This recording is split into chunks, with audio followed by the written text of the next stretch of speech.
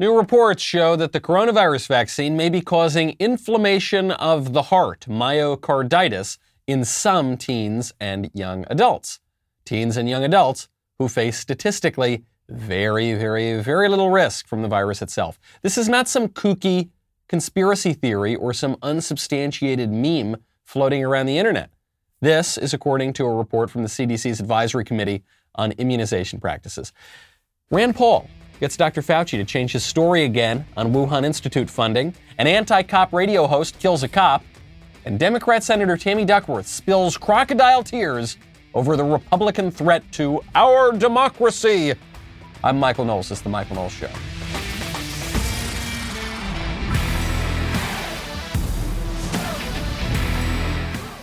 Welcome back to the show. My favorite comment yesterday from Clint Beastwood. It's a great name. They aren't afraid of the NRA. They are afraid of we the people being armed. This is true. You know, the NRA is the largest, I guess oldest, gun lobby in America. And the way the left always tries to attack the NRA is they say it's the gun manufacturers lobby. It's just the gun makers screwing over those dumb rubes like all you deplorable irredeemables out there. I am a lifetime member of the NRA. I know many of you are members of the NRA. The NRA, sure, in some ways it represents the interests of the gun makers, but the gun makers are there because we keep buying all the guns. So who are they really speaking for? We, the people who cherish our Second Amendment rights. One of those very important, very American ways to defend our other rights, especially in times of chaos and craziness. One great way to defend yourself in times of chaos and craziness: invest in physical precious metals, such as Acre Gold. You want to buy gold bars, but you don't necessarily have all the cash at once to buy gold bars. Gold bars are not, they cost a little bit of money, don't they? What if I told you you could invest in gold bars for as little as $30 a month? Michael, you would say you're crazy. That's impossible. Gold costs more than that. Acre Gold has figured out an ingenious way.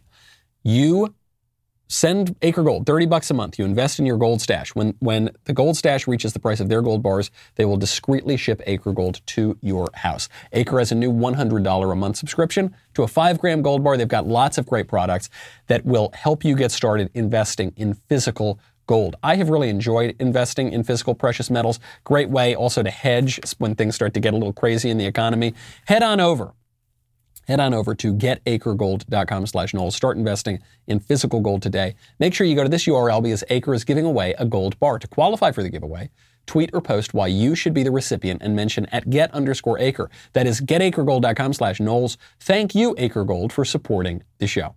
If I had told you yesterday on this show that there are reports that in some cases, I'm not saying it's a lot of cases, but in some cases, the vaccine is causing inflammation of the heart in otherwise healthy teenagers, young adults, I probably would have been kicked off of YouTube. Frankly, I may well be kicked off of YouTube for saying it today. But today, it's a lot harder for them to kick me off of YouTube because the CDC is acknowledging that this is a problem and they're investigating it. All of which is to say, you know how much I hate to mention that I told you so, but I suppose I will do it here. The argument for vaccine hesitancy among young, healthy people doesn't require the science or the studies or the investigation or the CDC. It's a very simple calculation. We've had a virus now for about 18 months. A virus that almost certainly leaked from the Wuhan laboratory. We'll get to that in just one second. We have a virus that has been around for about 18 months now. We know a little bit about it. I'm not even saying we know a ton about it, but we generally know what coronaviruses are. We know a little bit about it. And we know with this virus, just because of our year and a half of experience with it, that young people are at statistically virtually no risk whatsoever, right? We have a vaccine that's been around for about 7 months now? And we don't know very much about it, and it was developed very hastily, and it uses sort of vaccine technology that we have not seen used widely very much before. And so if I'm a young, healthy person, I'm going to take those two factors into consideration, and I'm going to make a prudent judgment. I'm not saying I'll never get the vaccine, but conservatives, generally speaking, would prefer the devil we sort of know to the devil that we definitely don't know, right? It's a very basic judgment. And then every time one of these stories comes out, they say, well, but it's very rare. The blood clotting in the women, it's very rare. Well, the myocarditis in men is very rare. Okay, I don't care how rare it is. What's the rarity of otherwise healthy young people dying of the coronavirus? Without comorbidities, it's truly basically zero. And even with comorbidities, it's still pretty rare. You're not allowed to use this kind of judgment. You're not allowed to use prudence. You're not allowed to use your own common sense. It's the issue of the Wuhan lab. Anybody with two brain cells to rub together knew that it was very likely that this virus had something to do with the lab that was studying these sorts of viruses that 400 yards away from the Wuhan wet market where the thing allegedly began. But when we said this, when we just used our common sense a year ago, we were told the fake news, there were actual fact checks that now have had to be changed. I guess the facts are changing too. The facts didn't change. It's the permission of what sort of facts we're allowed to say. And even Dr. Fauci, the expert himself, the exalted one, Dr. Fauci, is admitting, sort of, he's very clever with his language. He's admitting, sort of, that he got a very important thing wrong. Do you remember, what was it, a week or two ago, when Dr. Rand Paul, a U.S. senator, was grilling Dr. Fauci, and he said, hey, Dr. Fauci, do you regret that the NIH was funding gain-of-function research that was associated with the Wuhan Institute? Dr. Fauci totally denied it. Dr. Fauci, do you still support funding of the NIH funding of the lab in Wuhan? Senator Paul, with all due respect, you are entirely and completely incorrect that the NIH has not ever and does not now fund gain-of-function research in the Wuhan Institute of Virology. Do they fund Dr. Barrick? We do not fund. Do you fund Dr. Barrick's gain-of-function research? Dr. Barrett does not doing gain-of-function research, and if it is, it's according to the guidelines, and it is being conducted in North Carolina. Dr. Barrick does, this is a direct quote, Dr. Barrick does not doing gain-of-function research, and if it is, it's totally whatever. Right, the last few words there was not a direct quote, but that was the gist of it. You can tell he's getting tripped up on this. You can tell he doesn't like that Rand Paul is pushing this because of how tripped up he gets on the grammar. Dr. Barrick does not doing gain-of-function research, but if it is, it's happening in North Carolina. So even the words are messed up and the structure is ridiculous. What you're suggesting is just not happening, but also if it is, it's totally fine. Well, what is it then? You can't say it's definitely not happening, but also if it is, it's totally fine. Because he knows that Rand Paul is catching him here. What is gain-of-function research? Everyone's using this fancy term. Just means you beef up natural viruses. You humans go in, you beef up natural viruses, and then sometimes they escape the Wuhan lab. So he was denying this a week or two ago. Yesterday, Republican Senator John Kennedy was grilling him, and Dr. Fauci, he leaves a little more wiggle room because he doesn't want to be perjuring himself before the Senate. How do you know they didn't lie to you? Excuse me, sir? How do you know they didn't lie to you and use the money for gain-of-function research anyway? Well, we've seen the results of the experiments that were done and that were published, and that the viruses that they studied are on public databases now. So none of that was gain-of-function. So how do you know they didn't do the research and not put it on their website? There's no way of guaranteeing that, but in our experience with grantees, including Chinese grantees, which we've had interactions with for a very long period of time, they're very competent, trustworthy scientists. I'm not talking about anything else in China. I'm talking about the scientists that you would expect that they would abide by the conditions of the grant, which they've done for the years that we've had interactions. So you don't think the Chinese would lie to you? Kennedy is great because he's a very intelligent guy, but he plays this really down home, like, so hold on, you're telling me that they are doing this sort of thing, or they may be doing this sort of thing in Wuhan, and your only assurance that they're not is their word for it. Is that it? Well, yes, the Chinese would totally never lie to us. I'm very smart. I'm Dr. Fauci, and I totally believe the Chinese Communist government. But no, actually what Fauci says is, no, I believe the scientists, you see. I don't know about the government, okay, but I believe the scientists. The scientists are the government. The scientists are controlled by the government. It's China. And it's government research, too.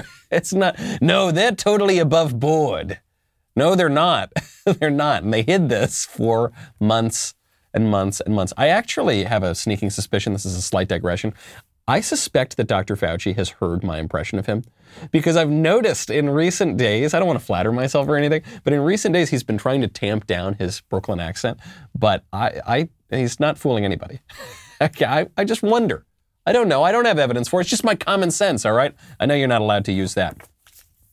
So Fauci says he can't guarantee that the money that the United States taxpayers, under his watch, sent to the Wuhan Institute, he can't guarantee that it wasn't used for the sort of research that we know that the Wuhan Institute was engaged in and which very likely was the cause of shutting down the world for the past year.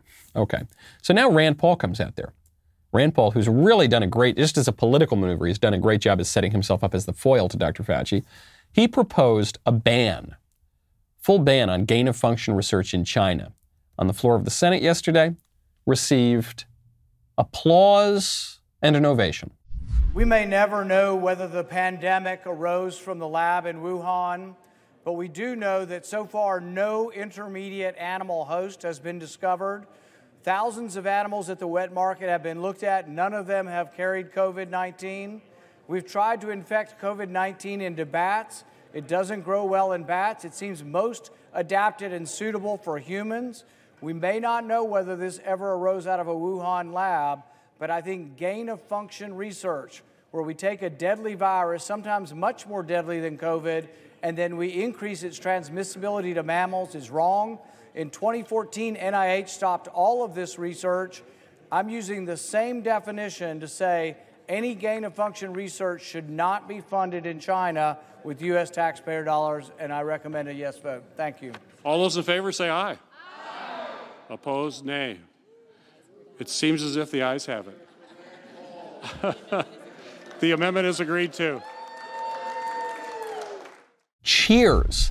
Do you hear that? Of course the ayes have it. What? I don't care how radical a senator you are. I don't care how pro-China you are. You're not going to say, no, I think we should keep allowing the Chinese, I think we should keep funding the Chinese communists to create and beef up deadly viruses to shut down the world. Of course not. So it's a voice vote. It goes all for the ayes. And then they cheer afterwards. Raises a question, though.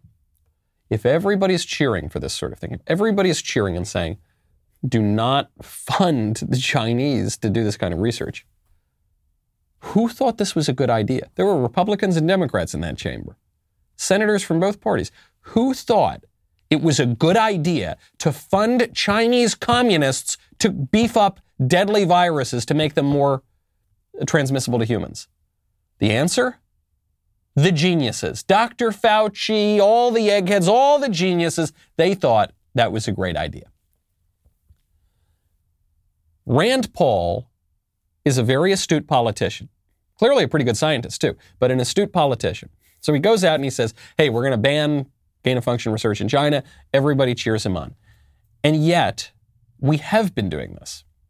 We have been funding this Wuhan Institute of Virology and even Dr. Fauci, who's very, very precise with his language. He's always trying to leave himself little outs. Even he's saying, yeah, I guess it's possible that we funded the gain-of-function research. And we know because we were funding certain doctors that may not have been doing the research in Wuhan, but the research was going to Wuhan. Okay. Why are these guys, why are the people who think it's a good idea to fund Chinese communists doing the sort of research that can lead to these deadly viruses, why are they the ones who have so much political power, who have so little democratic accountability? Why have we enabled them to run our country? Because it's progress, because they're the scientists, because they know what's best. Much better than people who just have common sense and prudence, much better than people who are elected by the people, much better than our representatives, right? Wrong. This is a repudiation of the progressive pretense that the genius eggheads in the lab coats can run our lives better than we can. This whole year and a half has been a repudiation of that. Every single Democrat in that chamber that was applauding, and both parties, and there are some dumb senators in there, okay? I hate to put it that bluntly, but there are some people who don't have a very high IQ. There are some people who didn't do very well on their SATs who are in that chamber who are nonetheless better at governing than Dr. Fauci, who I suspect has a very high IQ and probably did very well on his SATs. Isn't that a very strange fact about our government? Now, I don't want to say too many nice things about the Democrat senators, because the Democrat senators and Democrat politicians for 100 years are the ones who have allowed us to get to this situation where the egghead idiots are the ones who have made such poor decisions. They pretend that progress, scientific progress, all the technocracy, is just an extension of our democracy rather than a repudiation of it. You hear this kind of thing a lot. A Democrat, Tammy Duckworth, just came out, and not on the Wuhan point, but actually on the point of following President Trump and the direction of the GOP. She says that Republicans would rather defend Trump than defend our democracy. Time and again, they've chosen to stand with Donald Trump and his lies. And time and again, when they've been given the opportunity to do so, and when push comes to shove, they fold and they stand with Donald Trump. And they have shown that they would rather choose Donald Trump over the truth. They would rather defend traitors and spread lies than defend our democracy. And so I wish I could say I was surprised, but I'm not, because they've done this time and again. When push comes to shove, they choose Donald Trump over our democracy. Tammy Duckworth is not among the brightest bulbs in the Senate PAC. She is reciting a usual talking point. It's one of my least favorite slogans in all of politics. I think this one is even worse than the country over party line. You know that you need to choose country over party. And the only thing that ever really means is you need to side with the Democrats over the Republicans. Country over party. No, you're just choosing one party over the other party. But this is a similar one. You're choosing Trump over our democracy. What does that mean? People support Donald Trump because they think he's good for our democracy. And you, Democrats, don't support democracy very much at all. You support 9 appointed lawyers on the Supreme Court taking decisions away from the people. You support the Dr. Faucis of the world taking decisions away from the people. You support all sorts of anti-democratic institutions. You support censorship from big technology companies. You support woke corporations undermining the will of the people in Georgia, for instance, to beef up their election integrity laws. There's a great line I read from Angelo Codevilla at the Claremont Institute, where he pointed out that whenever Democrats invoke the phrase our democracy, they're referring to their oligarchy. Pay attention to it every time they use it. Our democracy. Tammy Duckworth here is criticizing Republican voters for speaking to their Republican elected officials who are using their own judgment and channeling the will of the people. And Tammy Duckworth says this is a threat to our democracy. What are you talking about? That's the expression of our democracy. It's such an empty line. It's such an empty line. And look, there are plenty of criticisms of democracy, plenty of criticisms that our founding fathers made and the framers of our Constitution made. You can read about them in the Federalist Papers. So I'm not saying that I think we need I'm a democracy purist, or no, I like constitutional government. But if you had to choose right now which party in the United States is the more pro-democracy party, there's no question that it's the Republicans. Democrats don't like our democracy. They are now openly telling us that when they get into positions of power, they are going to do their best to undermine some of our basic civil rights in our democracy. For instance, the right to keep and bear arms. Senator Cruz just grilled Joe Biden's ATF nominee, the Bureau of Alcohol, Tobacco, and Firearms. 3 of my absolute favorite things that come under heavy scrutiny from the federal government. The ATF nominee admitted he wants to ban the most popular rifle in America. The AR-15 is one of, if not the most popular rifle in America. It's not a machine gun. It's a rifle. your public position is that you want to ban AR-15s. Is that correct? Senator, thank you for the question, and thank you for our visit yesterday and offering me a Dr. Pepper. It made me reminisce about my time in Central Texas. But now to your question. With respect to the AR-15, I support a ban as has been presented in a Senate bill and supported by the president. The AR-15 is a gun I was issued on ATF's SWAT team, and it's a particularly lethal weapon. And regulating it as other particularly lethal weapons, I have advocated for. As ATF director, if I'm confirmed, I would simply enforce the laws on the books. And right now, there is no such ban on those guns. So you want to ban the most popular rifle in America? You gotta love Senator Cruz here. This guy is so good at being a senator. I don't just say it because we host the show together. I don't just say it because he's a friend of mine. He's really good. The Biden ATF nominee, he's trying to do that Washington thing. He's trying to really, present himself as this totally above board guy. He's flattering Ted Cruz. He's creating rapport. Oh, he says, so, hey, ATF nominee, you want to ban the most popular rifle in America? He goes, Senator, I just want to begin. Thank you for, thanks for giving me that Diet Coke or whatever, Dr. Pepper. Oh, yeah, that brought me back. That doctor, I love Dr. Pepper. Yeah, that's great. I had a great time with you yesterday, Senator. So, yeah, I think I would want to ban the gun. But, look, there'd be laws and this and that. Cruz just doesn't even move. He just goes, yeah, okay, so you want to ban the most popular gun in America. Is that right? Well, yeah, guess you can't get around that.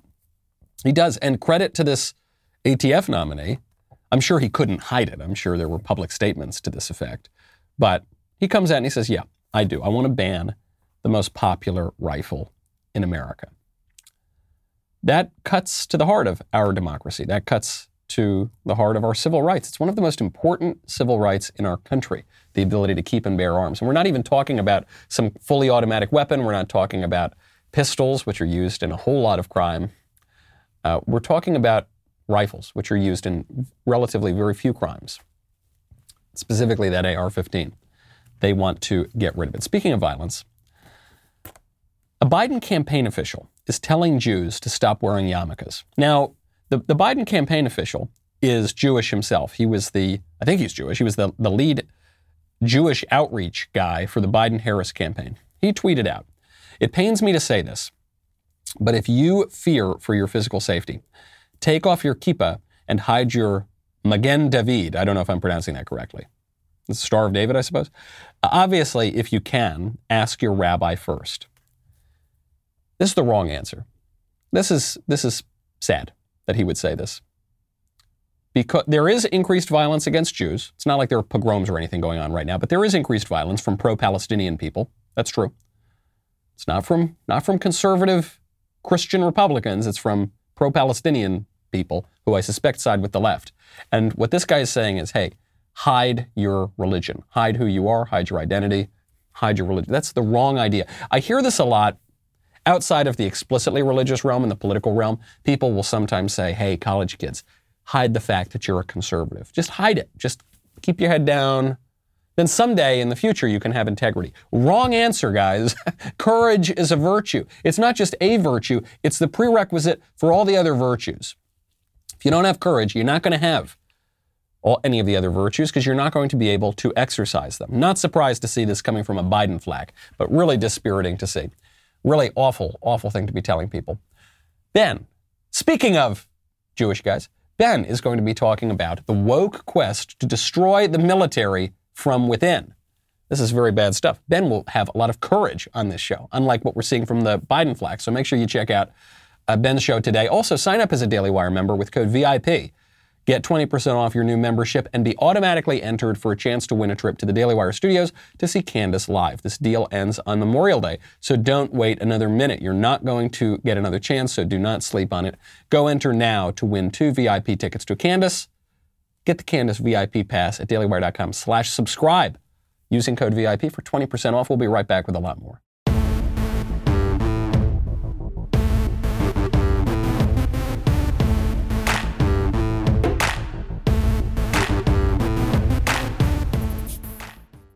The pro-Palestine stuff is really popular right now. It's popular on the left, increasingly so, and in some corners of the right, it's increasingly popular. And I sort of get why it's becoming a little more popular on the right. I think it's because people are reacting to what they feel is an extremist position that we've seen for the past couple of decades, rather. We were talking about this a little bit on the Backstage show last night. For the past couple of decades, we've been told Israel is America's greatest ally, at least in Republican circles. The greatest ally ever, and you have to always support Israel all the time, and if not, you're a no-good, dirty, rotten, unpatriotic American.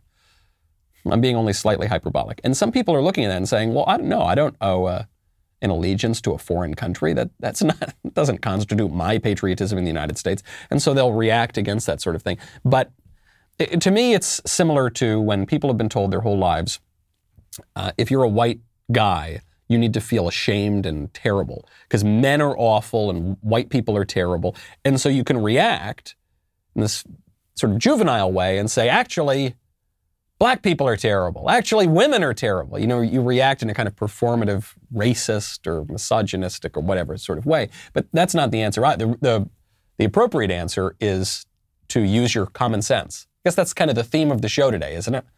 Use your common sense and say, no, white people aren't terrible at all. White people are perfectly fine. Actually, this was an explicit question that a leftist commentator brought up.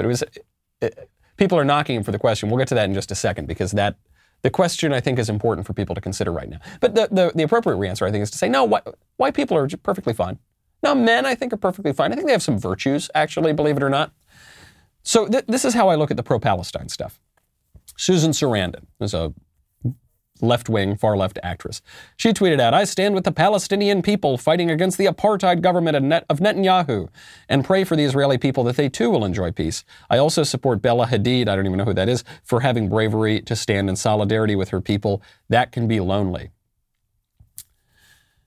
Here's a good rule of thumb. If you don't know all the nuances of, say, the Israel-Palestinian conflict, which very few people understand the nuances because the conflict goes back a very long time, there are rules of thumb that we follow. Prudence, just prejudice. I know prejudice is a bad word in recent decades, but we all need prejudice to form just to get through the world. What is a prejudice? A prejudice is a not totally, rationally, abstractly formed opinion that we just sort of receive. It involves gut instinct. It involves the received opinion of our forebears. And that's how we get through the world. There are unjust prejudices, but there are just prejudices too. Here's a just prejudice. If AOC, Ilhan Omar, Nancy Pelosi, Susan Sarandon, Bernie Sanders, if all these guys are uniformly on one side of a political issue, probably you should be on the other side. I'm not saying 100% of the time, but most of the time. That's just common sense. A lot of the Israel-Palestine issue comes down to race hustling. Okay, I think a lot of it comes down to this modern unjust prejudice that brown people good, white people bad. I think we're taught that. I think people are taught that in schools. They're taught to abolish whiteness. There are classes at universities about abolishing whiteness. You hear this sort of stuff in workplaces, and it's just wrong and stupid. So Mark Lamont Hill, who is a leftist commentator, he's a black guy.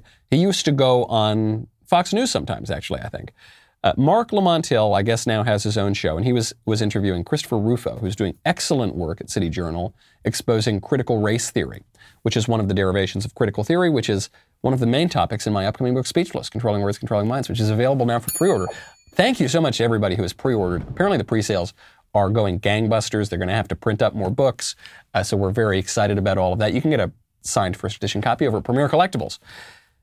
So Mark Lamont Hill is interviewing Christopher Rufo, and he asks the question, if whiteness is not always a bad thing, what do you like about being white?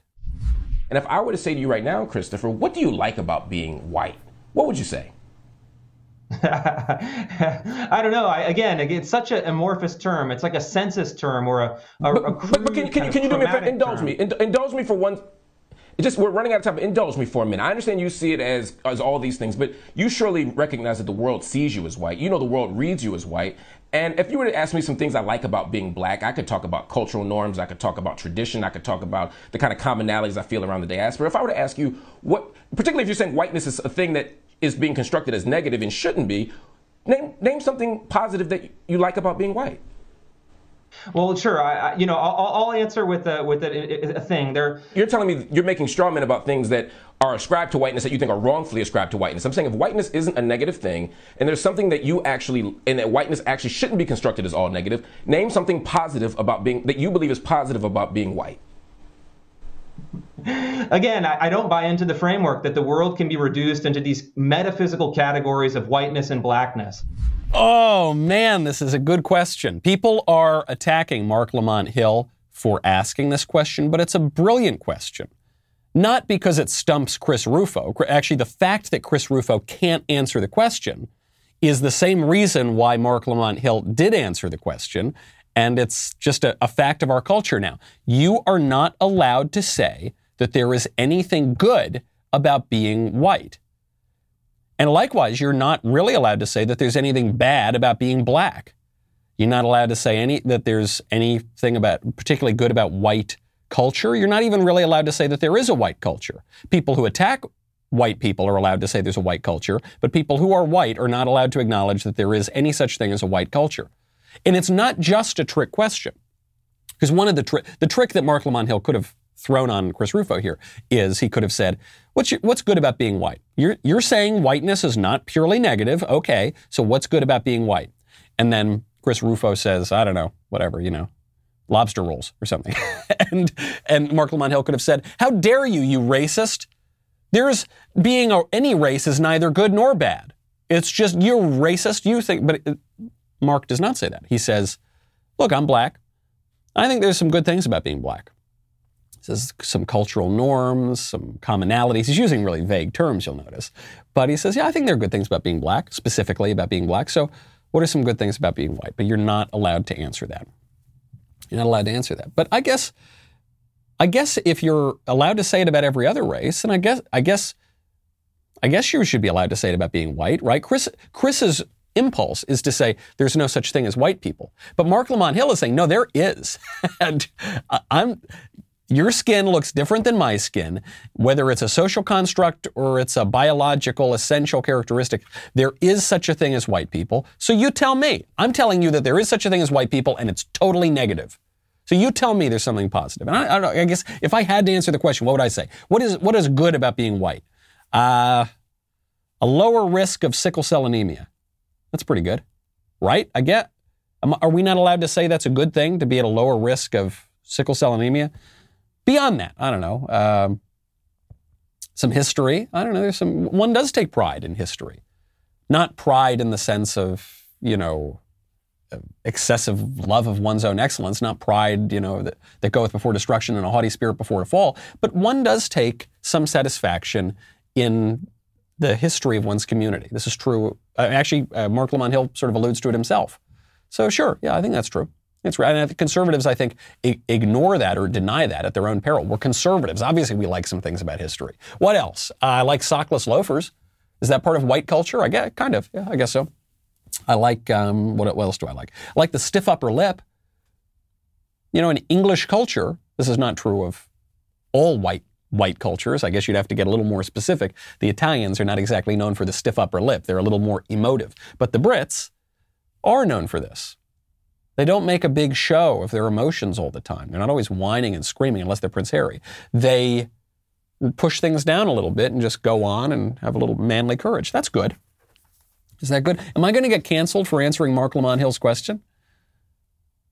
I know that he's using this as a kind of rhetorical tactic, but it actually shows you something very important, which is everybody else has a racial consciousness, and this is encouraged, except for white people. And there's a trick even to this. So there was a Pew Research survey that measured racial consciousness, measured it among black people, Hispanics, Asians, and whites. Every one of those three groups said that their race, the first three groups, said that their race was somewhat or very important to their sense of identity. Among black people, it was quite high. I think it was over 70%. And among Hispanics and Asians, it was over 50%. Do you know what the number was for white people? 15. 1-5. White people have basically no racial identity. Fine by me. I guess I count myself in that group of white people who don't think about race very much at all. There's a reason for this, a practical reason, which is in countries where you're the majority, you're just not going to be that aware of race. So it's perfectly natural. I think if I were walking around Tibet, I think I'd probably be more aware of my race than if I were walking around Kansas City. However, there's another reason here, which is that anti-racism is an idea that only exists in white countries. There's no anti-racism in China, okay? There's no anti-racism in, I don't know, Namibia or something, right? There's no anti-racism in Saudi Arabia. Anti-racism, the idea that there are more important things in life and race actually doesn't really matter that much at all in politics, that is a Western idea, and it comes from countries that, at least historically, are white countries. So that's part of the trick here as well. You're not allowed to say it. But see how unstable that is? See how many contradictions there are? See how uncomfortable that line of questioning was? Because what Mark Lamont Hill is showing is that in our new racial caste system, there is one set of rules for non-white people, and there's another set of rules for white people. It's this racial politics is a totally rigged game.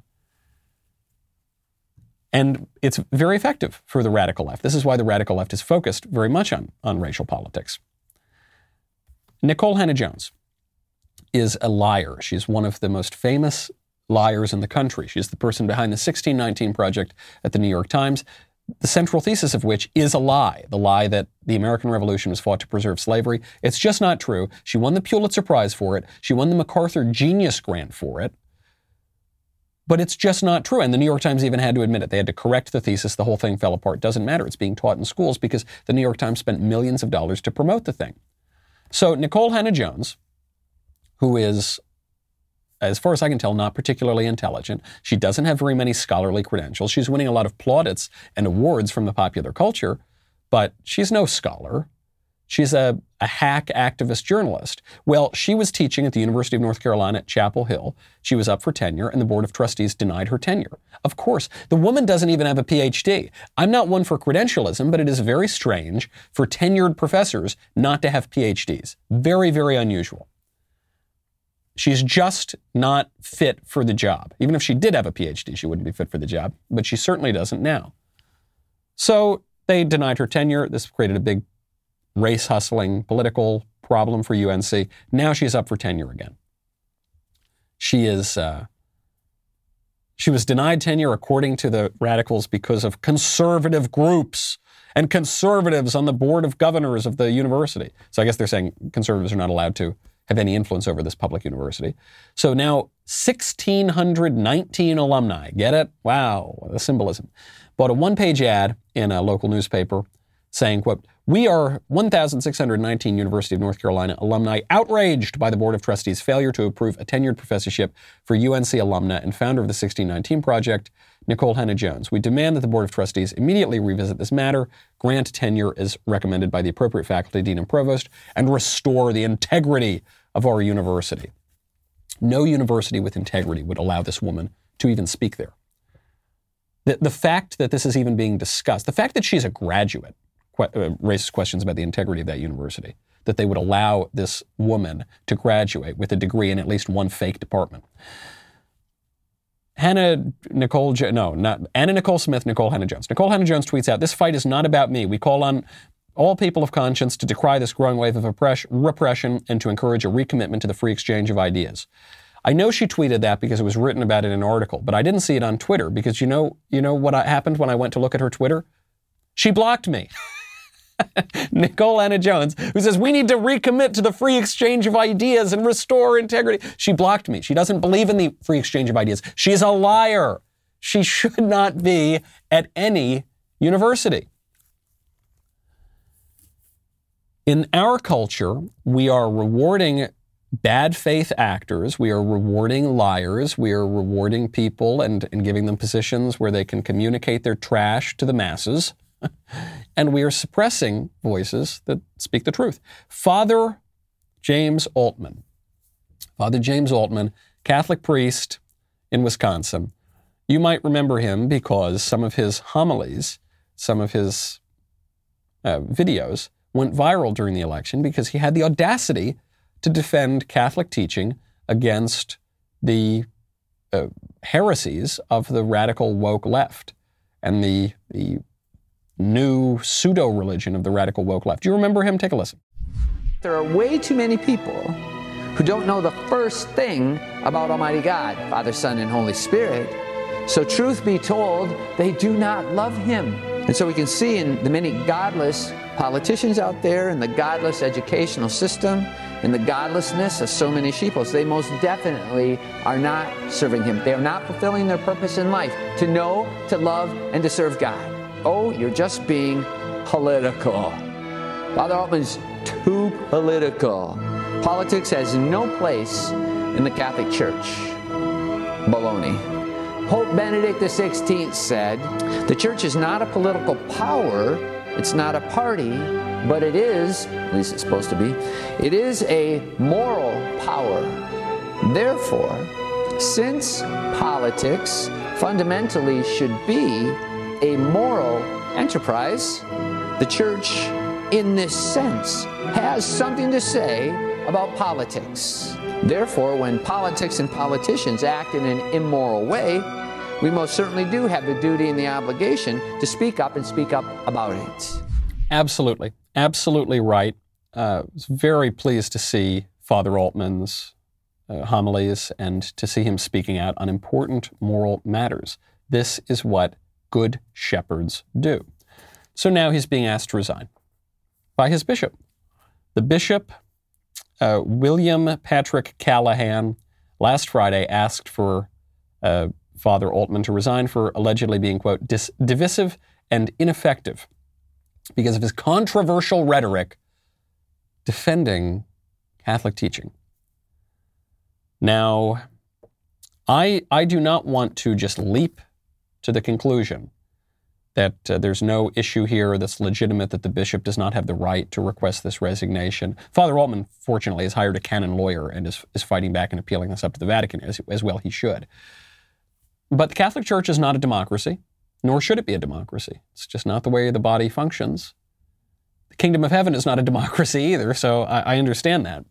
But all too often we have seen bishops, we have seen priests, we've seen members of the episcopacy bowing down to the worldliness of our politics, to radicals. You know, there was a leak that the U.S. Council of Catholic Bishops would hold Biden's feet to the fire on his scandal, the scandal that he so openly supports abortion in contravention of the church teachings, among other things, by the way. Very important matters on marriage, on all these sorts of things. So we'll follow this story. I hope that Father Altman is permitted to speak. Very often, some of the greatest priests, some of the greatest saints of the church have faced a lot of pushback from their bishops. St. Padre Pio among them. I believe St. John Henry Newman had some scuffles with his bishop. So this is not unusual. But it should raise questions for people such as Bishop Callahan and others who are attacking Father Altman. Are they really on the right side here? Are you sure? If you're siding with radical leftists over a priest who is defending orthodoxy, are you sure you're on the right side of that sort of thing? People are very confused about things that matter. Have you noticed that? I have to address this. I posted something I didn't even post it. I gave a speech for the Young Americas Foundation. They posted a clip where I pointed out that I was making fun of Asa Hutchinson, that governor of Arkansas, when Asa Hutchinson invoked Bill Buckley and Ronald Reagan to defend castrating kids. And I said, you know, there are more important things in life than occupational licensing reform. I said, if you're a conservative party that won't defend children against the predations of perverts who are trying to castrate them, you're not conserving very much. You know, I'm all for tax cuts, but there's more important things in life. So I posted this, and a bunch of squishes jumped on it and said, oh my gosh, are you crazy? Occupational licensing reform is the most important thing in the world. I'm not opposed to occupational licensing reform. I'm not opposed to tax cuts. But there are more important things in life. And I think a lot of people, the kind of elite, sort of fashionable conservatives who pretend that all they really care about is something like occupational licensing reform, that's the only thing that matters. They're really just trying to be liked by the left. What they're really saying is, no, I just care about these really specific economic issues of tweaking ways that the financial regulations work. It's a way of avoiding difficult problems. It's a way of saying, look, I just want you leftists to be able to do whatever you want. You even more so, actually. I want to expand the things that you can do. But that's just not enough. An effective conservative movement needs to tell people no. Can't just tell people yes, yes, yes. It's got to tell people no. It's got to say, no, you can't kill the baby. No, you can't castrate the kid. No, a little boy can't become a little girl. No, I'm sorry. I know that's not going to make me popular. I know I'm going to get mean tweets. But there are more important things in life than avoiding mean tweets. That's just the way it is. I think a lot of the political battle right now, on the right, there's the Liz Cheney crew. There's the crew that pretends that tax cuts are just the only thing that ever matters in politics. And there's the crew that's willing to engage in the social issues. A lot of the difference there is between, are you going to go along to get along with this increasingly insane liberal regime, or are you going to fight back? And you're going to be called all sorts of names and racist and sexist and all sorts of stuff. As someone actually, when they saw this clip that I posted pointing out that it's bad to castrate kids, they said, you're just ginning up the culture war. You're pushing a moral panic. As if to say, hey, stop panicking and let us trans the kids. But you see this on other issues. Stop panicking and let us kill the babies. Stop panicking and let us sell out our national sovereignty to foreign nations like China. No, we're not going to do that. But we'll give you tax cuts. No, still no. But if we don't just go along with everything, the left might say mean things to us. Yes, they might. Get over it. Courage is the prerequisite of all the other virtues. The only way that we're going to defend anything that even slightly resembles our true democracy. I'm Michael Knowles. This is The Michael Knowles Show. See you tomorrow.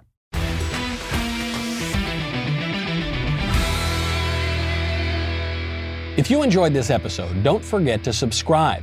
And if you want to help spread the word, please give us a 5-star review and tell your friends to subscribe. We're available on Apple Podcasts, Spotify, and wherever else you listen to podcasts. Also, be sure to check out the other Daily Wire podcasts, including The Ben Shapiro Show, The Andrew Klavan Show, and The Matt Walsh Show. The Michael Knowles Show is produced by Ben Davies. Executive producer, Jeremy Boring. Our technical director is Austin Stevens. Supervising producers, Mathis Glover and Robert Sterling.